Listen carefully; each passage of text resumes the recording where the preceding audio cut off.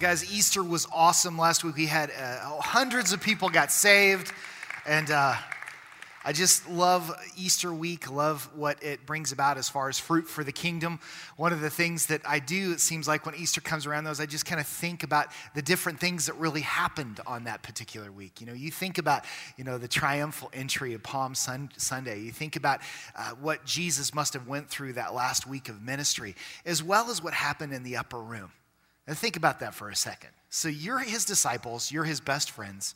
You have laid your life down, left your jobs, left your families to follow him and do ministry with him for 3 years. And you've seen him do all of these miracles, all of these incredible signs. And you have different thoughts and opinions in your mind of what was going to happen in the future. But he sets you down in a room to have his last meal with you and tells you what is going to happen. I mean, that to me is just mind-boggling. To think about these men listening to their Savior, the Son of God, tell them what he is getting ready to go through. It is mind-boggling, and it is a crucial conversation that Jesus had to have with his disciples. He had to do it. He had to let them know.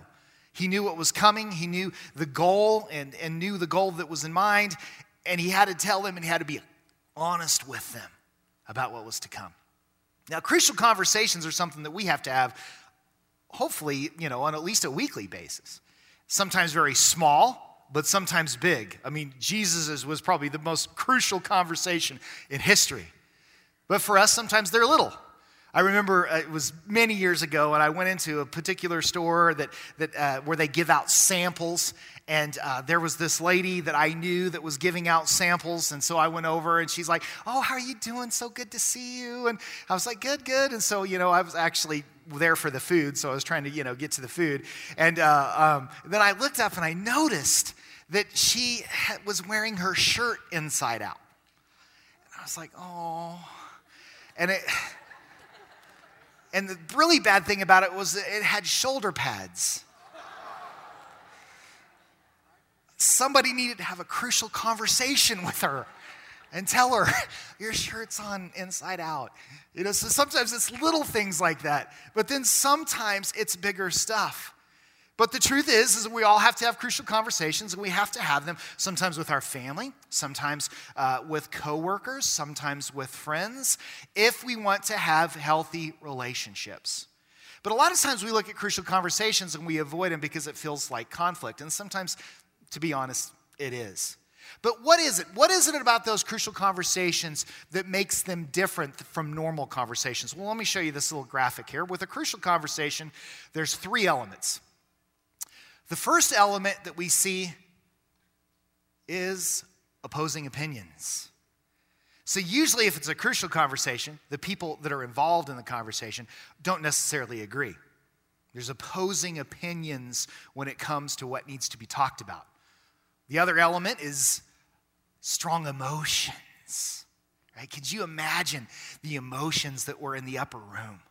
Can you imagine the opposing opinions of those disciples? Because understand, each one of them thought, well, I think Jesus is going to go on and do this. And I think when he does this, then I will do this. And if he sets himself up as king over Israel, then I'm going to play this role for his government. And so they had all these opinions. They had all these strong emotions because the person that they laid their life down for was getting ready to die. And then the next element that we see a lot with crucial conversations is that there are high stakes involved. Man, in the upper room, there weren't any higher stakes in history than what was going to be talked about in that room. And so for us, I think that a lot of times we avoid the crucial conversations, even though they need to happen, because of those things. Man, I don't want to really go in, and because I don't know if they're going to agree with me, and I know everybody has different ideas, and we're dealing with some really, really high-stake issues, so the emotions are really high, so we avoid them. Through the last couple of months, we've talked about different personality types and how those personality types will work. And understand that it doesn't matter what personality type you are, you will usually not enjoy crucial conversations. If you're a sanguine, you're the people person, you love to talk, but you love to talk about fun stuff. So in a crucial conversation, you won't ever get to the sticking points of the issue. right? You'll just talk about the fun stuff. You just talk about the good things, and then you'll just kind of sweep the other stuff under the rug. If you're a melancholy, most of the time because you're more introverted, you'll want to avoid the conversation because in reality, nothing's really going to come about by having the conversation. It's not going to be done right anyway unless you do it. Okay, so that's kind of what a melancholy would think. A phlegmatic will want to escape the conversation altogether. You will just go, I just want peace, strong emotions. Oh, I can't do that. So we'll avoid it. Now, a choleric, you might go, well, cholerics are more suited for that, and maybe that's the case, but a choleric usually doesn't like conflict either, and usually will go about it in the wrong way. They will just want the conflict resolved as soon as possible. Been in meetings before with cholerics that some issue came up, and they immediately grab the phone and says, what's their number? We'll call them right now. We're going to fix it right now. And they don't really pray beforehand. They don't really get ready for the conversation beforehand. So all of those personality types really don't necessarily like crucial conversations for many different reasons. But how we react in those moments can have a long-lasting effect on us. It can have an effect on our trust, how we trust the person, how they trust us, depending on how the conversation goes. Our influence. If things don't go good in that crucial conversation, we probably will struggle with being able to influence that person in the future. Respect. If the conversation is not handled right, the respect level could go down, or it could go up. Trust could go up. Influence could go up. Maybe resentment could happen as a result of that crucial conversation. Or maybe it's an issue. Maybe you are in the workforce, and one of the things that you are over is just the safety of the company and making sure that people are safe there. Within that crucial conversation, the safety factor in your company could go up, or it could go down, depending on how you handle it. But I want you right now just to think about a name. Think of someone that you need to have a crucial conversation with. Didn't take long to think of that person, did it? Family member, a coworker, maybe it's a boss. And you know you need to do it, but you just haven't done it yet because you're avoiding it. And understand this is normal. The challenge, though, is how we react to it.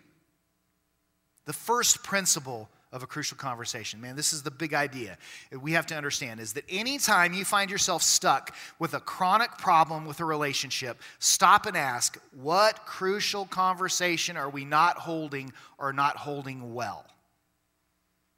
That's huge. We have to ask ourselves the question. Because in life, give me my little stick diagram, we are going to go through situations where we have a goal or a mission that we need to get to. Sometimes small, sometimes big. As small as I just needed to tell that lady, your shirt's inside out, so she could fix it. Very small. To something big, maybe it's an organizational situation that will change the direction of your company. Maybe your family has become toxic. And so the goal or mission that you have in life for your family is that you will have peace and there won't be strife in your home. When conversations turn from casual to crucial, the irony is when it matters most, we tend to do our worst. Isn't that interesting? You can see somebody, they're a great communicator on the platform. Woo! They're a great communicator with a lot of people. But you get them one-on-one, they're horrible. They're horrible. I've seen that. I had a pastor that I grew up with in Louisiana. I had to remember. It's been so long. Gosh. Louisiana. And this guy was an unbelievable speaker and could just motivate and do such a great job with thousands of people. But man, one-on-one, he struggled. He struggled. And I think with each one of our personality types, if we're not careful, when we get into those intimate settings of crucial conversations, we can struggle. We tend to do our worst. Maybe we go in emotional. Maybe we go in and we overreact. Maybe how we react isn't proportionate to what is being talked to us about. And so sometimes when those happen, we don't tend to be at our best. Now I want you to remember the person that I asked you about before. And I want you to ask yourself the question, how is this affecting your behavior with the person? Because it's going to affect it in some way. Can you think of an example of how you are reacting differently towards that person because of the concerns you have with them? Of course. Do you avoid them? Do you just not want to talk to them? Do you avoid eye contact when you're with them? Have you made administrative decisions to where they don't have to be in your life as much? Maybe you're avoiding your own kids because you just don't want to talk to them about their issues. But you have to see how it's affecting your behavior. Can you see how you are behaving, how you're behaving isn't helping the matter? That's the thing. Usually, because of our non-conversation, it's affecting the relationship worse. Give me the next diagram. So if we're on this side and our goal or a mission is on the other side, what sometimes we can see is this chasm. And we see that chasm, that canyon, as a crucial conversation. And man, we avoid it. But we know to get where we need to go, we need to have it. Now, it's normal. And there is a God-ordained purpose to every crucial conversation that we're in. But we have a choice. We have a choice when it comes to those. Number one, you can talk it out. You can have that crucial conversation. For better or worse, but you're going to have it.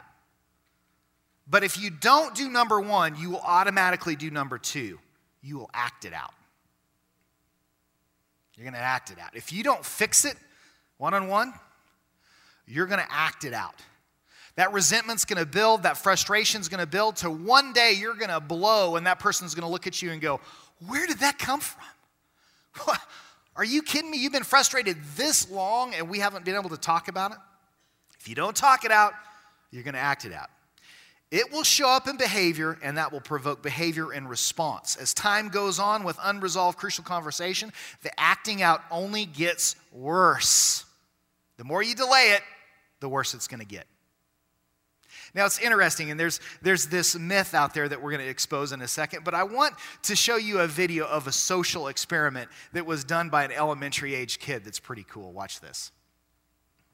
So have you ever noticed that you'll get into meetings or these crucial conversations and stuff is brought up, and maybe it's about marketing or it's about sales or it's about what you're trying to market, and nobody wants to admit that the brownie sucks, right?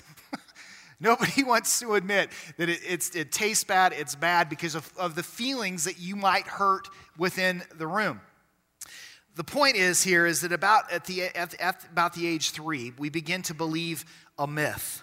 The myth is that we have to choose between telling the truth and keeping a friend. We learn that at a very young age. We think to keep friends, we have to compromise truth. Now listen to this. You can measure the health of your family, of your team, of your organization by measuring the undiscussables. How many undiscussables do you have in your family? How many undiscussables do you have in your workplace? The number of things that we believe that you just can't talk about. For the workplace, maybe your boss is checked out and nobody wants to talk to him about it. He's gone through something, it's just caused him not to engage and it's hurting the whole company and nobody wants to tell him the truth. Maybe it's within your family and you're afraid that one of your kids is using drugs, but you're so afraid of having that crucial conversation because you don't even want to find out the truth. Or maybe it's with friends. Maybe you have some friends within your circle that just make you feel uncomfortable with the way they act or things that they're doing. If your organization or your family has a bunch of undiscussables in it, it's never going to be really healthy. I mean, I've seen families before, man, that they everything is just locked up in a vault. And they never talk. They never discuss. They never really go into their feelings. They never talk about their problems because they feel like they have to portray a certain image, and they don't really want to show vulnerability. And so those families that are that way are the most toxic. They're the ones that are the least intimate. They're the ones that never really get close because of all of those secrets. So what we need to do is we need to look at our crucial conversations differently. Show me my next little illustration there. Instead of a chasm, instead of a canyon, we need to look at our crucial conversations as steps. Steps that are going to get us to that goal or that mission. Wherever we want to be, we need to look at the conversations that need to happen so that we get there. They are either a pit that can keep us stuck or a path that propels us towards the goal. The truth is that crucial conversations can be an accelerator for intimacy. The very thing that we fear in that we're going to lose a friend when we tell them the truth is exactly the opposite of what can happen. I mean, when you can sit down and you can really have a heart-to-heart conversation with somebody and you can tell them the truth, and as according to Scripture, the truth with love, you will be amazing what that can do to the intimacy in your relationship. We don't walk around the truth. Instead, you work through it. And if we can candidly work through things, it is a trust accelerant. It's like adding gasoline to a fire. In many situations, though, it's just hard for us to share what we call the last 2%. You ever heard of that term before? Usually when you go into a conversation, a crucial conversation, you have a list of things that you want to tell the person or that you need to talk to the person about. And most of the time, you'll share 90% of it, 95% of it, maybe even 98% of it. But you won't share the 2% because the 2% is the 2% that stings. The 2% is the 2% that kind of hurts. But understand, it's the 2% that will cause a person to change. Now, when it comes to that situation, because it doesn't matter what kind of personality you are, you want to avoid the 2%. So how do you make sure that you tell 100% of the truth? Well, here's a technique. When you go into the meeting, you write an agenda of everything that you want to talk to them about when you sit down, and then you slide a copy over to them in the meeting. Ooh, that holds you to the last 2%. But you got to make sure if you do that God is calling you to do it, because you don't want to get trapped. But I know how sometimes conversations can go. They start off good, everything's going good, and then you just kind of go, oh, we don't need to cover the last 2%. I'll take that back, right? But it's the last 2% that's causing the issue. It's the last 2% that's causing the problem. Proverbs 28:23 says, he who rebukes a man will in the end gain more favor than he who has a flattering tongue. Solomon says that because it's so true. This is it's essential to a healthy core in your family, a healthy core in your business. And leaders must identify the 2 or 3 crucial conversations that are directly affecting their mission or where you want to go. And the Bible is filled with crucial conversations. God with Adam and Eve, God with Abraham, Isaac, Jacob, and Joseph, God with Moses, Moses with Pharaoh, Moses and Aaron and Miriam, Jethro and Moses, not to mention every conversation Christ had in the Gospels, David with Jonathan, Jonathan with David, Nathan with David. Those are all crucial conversations that had to happen, that changed history. And they're still being written about today. But how well you have those crucial conversations can affect your health. It can affect how you feel. If you carry a burden around enough, it will begin to affect you physically. Your teamwork, your productivity, your diversity, your quality, maybe safety issues like we talked about, or maybe your marriage success. A lot of times I think we listen to messages like this and we kind of think, well, yeah, I could definitely see how that would work in my family. I definitely see how that could work in my job. But in my marriage, really? A lot of people don't think that this is an issue within their relationship. But if you're going to have intimacy in your marriage, you have to have crucial conversations. Can't tell you the amount of people that I've worked with in ministry through their marriage, and almost always communication is number one issue with their issues. They don't talk, or there's a problem that could be fixed, but the other person doesn't know it because they're just afraid to talk about it. Dealt with people before, and I had this one individual, and he was talking to me just about how they were struggling, their marriage was struggling in the bedroom. And that how his wife, and know that this story is very, very common across the board, but the wife felt like sex was dirty. She had had sex, was taken advantage of when she was younger, and so she didn't care for it, and she didn't like it, and it made her feel bad about herself. And I said, well, so what are you doing? And he's like, well, we just don't have sex.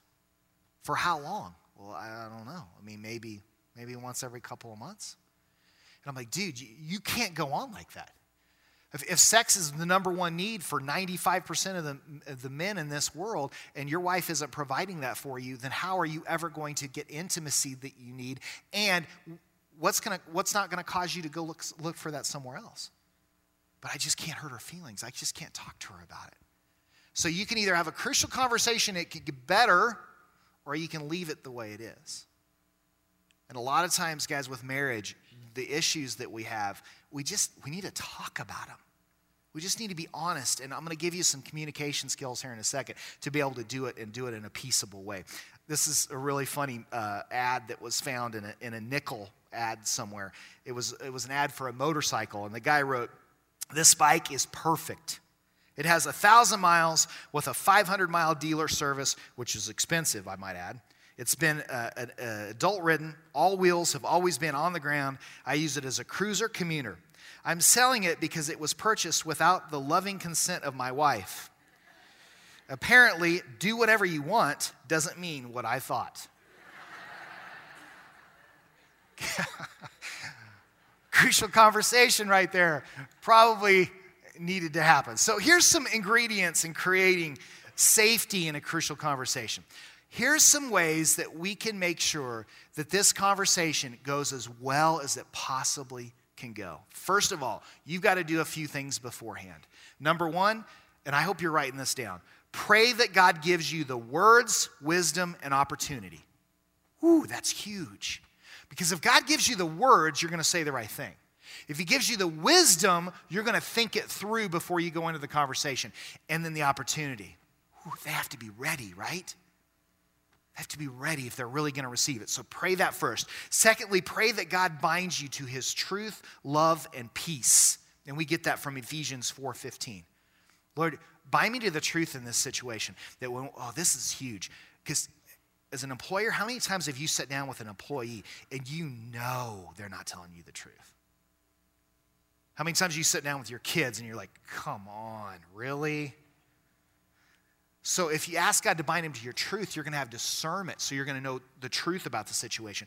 Bind him to your love, because you're going to need love when you're talking to that person, and peace, that there'll be peace in that room and not just strife. Thirdly, pray that God would give you favor with the person. Favor. God will give you favor with people that you shouldn't have. It's just miraculous what he'll do if you'll ask for it. And then I'm going to add one to this. Then pray that God would make the person teachable. Oh, that's a lost art. Pray that God would soften their heart. Pray that God would make them teachable so you can have the conversation. The Bible says in Proverbs 16:7, when a man's ways are pleasing to the Lord, he makes even his enemies live at peace with him. I've seen that firsthand. Sat down with people that I knew were my enemies, and before it was over, God had turned their heart. That's just the way he is. Then the first 3 minutes of the conversation are the most crucial. This is where you're going to be able to determine whether they have a chance to listen to you or not. And this is point 5, which is point 4 here. But point 5 is you have to convey mutual purpose. You have to be able to tell the person, I care about your goals. So, hey, in this organization, I know that, man, your future is so bright here. And I can see how you could really, really move up the ladder here. Or maybe you're wanting to do this for yourself someday. And so I can definitely see how that would happen. And man, I'm your biggest fan. I am your biggest cheerleader. So convey that you care about their goals. And then secondly, you need to convey mutual respect. This is where you tell the person that you care about them. I care about you. I care about your future. I love you. I love your family. And I want the best for you. I mentioned earlier that when Jesus was in the upper room, he had the most crucial conversation in history.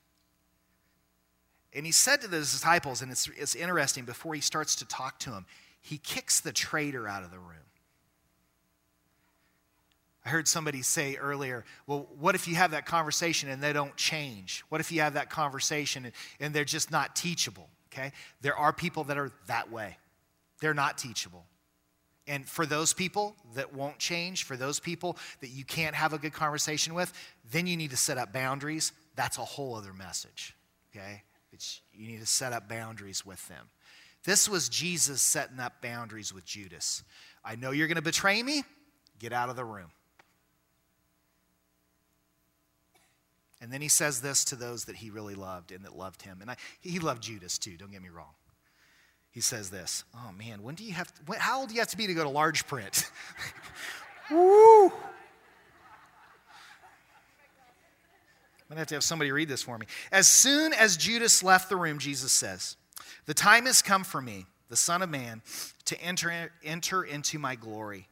And God will receive glory because of all that happens to me. And God will bring me into the glory very soon. Dear children, notice he calls them his kids. I love that. How brief are these moments before I must go away and leave you? Then, though you search for me, you cannot come to me, just as I told the Jewish leaders. So now I am giving you a new commandment: love each other, just as I have loved you. So it conveys love. You should love each other. You should love each other. Your love for one another will prove to the world that you are my disciples. Then he talks about Peter and how Peter's going to betray him. Then he says in chapter 14, don't be troubled. So this is where he talks about he's concerned about their future. You trust God now. Trust in me. There are many rooms in my Father's home, and I am going to prepare a place for you. If this were not so, I would tell you plainly, when everything is ready, I'll come and get you, so that you will always be with me where I am, and you know where I am going and how to get there. So Jesus, in this crucial conversation where he's having to tell his best friends, I'm going to die, make sure that they know how much he loves them and that they should love each other and that he is concerned about their future and he knows what their future is. I love that. If you do these things, you will have a 97% chance that the person will hear you. That doesn't mean they're going to agree with you. That doesn't mean that they'll listen to you. But they'll hear you. And that's our responsibility, to do our best to be able to get the person to hear us. Candor is never the problem. Have you ever noticed that? Candor's not the problem. People never become defensive about what you were saying. People become defensive because of why they think you're saying it and how you say it. That's everything. It's the intent, not the content. So let me give you some examples here of what I'm talking about. Let's say, from kind of a small issue, let's say you're a wife and you are sick and tired of picking up your husband's junk. You're just done with it, right? And you want to have a crucial conversation with them in truth and love. Now, what do most couples do? Most of the time, the wife will go, are you kidding me? The hamper, that's the hamper. Your sock is there. Are you that lazy that you can't pick a sock up from there or go to there? Or toilet paper, put it on the dispenser, voila, right? That's usually how we deal with those crucial conversations. But what if you did this, ladies? What if you went to your husband and say, hey, honey, can I talk to you real quick about something? And understand, you've already prayed up. You've already asked for God's wisdom. You've already asked that he'd be teachable, okay? But what if you sit down with him and say, hey, look, can I talk to you about something real quick? Sure. What do you need? Well, first of all, I just want to tell you, I'm really proud of what you're doing at work. One of the things that I love about you is your passion for what you do. And so I love you. I just want to tell you that. And secondly, you know what? I want our marriage to go to the next level. I want us to have time for us to be able to date. I want us to have time to be able to recreate together and go out and have a good time. Oh, yeah, me too. Well, one of the things that would really help to do those things is if you could just help me around the house a little bit. And if you could do, just for instance, if you could do the dishes, after dinner, or if you could just pick up your clothes I mean, it would give us a lot more opportunity to be able to do those things. How well received is that going to be versus, would you pick it up? Sick of it, right? I guarantee you, you have a way better chance of getting the results you want from having a conversation like that instead of being combative in the relationship. Now, that's something that's little, right? That should be simple. But what about the bigger stuff? It doesn't matter how big the conversation. If you will do these steps in advance, it will set you up for the best success rate that you can possibly have as you speak to that person. And pray for an opportunity. Pray for that you would speak in truth and love. Pray that you'd have wisdom. Pray that they would be teachable. Look for that right opportunity, man. And when you sit down with them, convey that you love them. Convey that you respect them. And it will change the game for you. So let's pray together as we leave. Lord, we love you. And we all know and have identified in our mind the crucial conversations that we need to have. Some of them are small, but some of them are big. And Lord, I feel like there's some parents in this room this morning that need to have some crucial conversations with their kids. Lord, they're afraid that their kids are having sex. And they're afraid that how they deal with it could cause them to run further into that person's arms that they're having sex with. Lord, I pray that that crucial conversation would happen. Because this is the souls of our children we're talking about. So give us the boldness. Lord, help us to just have the truth as we go into the situation. Just bind us to your wisdom. Help our kids to be teachable. For some of us, we need to have a conversation with our boss. We're dying financially, and if we don't get a raise soon, we're not going to make it. So we need to go in and we need to have a crucial conversation. We need to do it in a non-confronted way, Lord. We need to do it in a way that's filled with truth and love. So I pray, Lord, that you would help us to be able to do that. Every one of us has a goal and mission in life, and Lord, you knit us together with a purpose. So I pray that there would not be one hard conversation that would keep us from getting to where you would want us to be. And I pray these things in Jesus' name. Amen.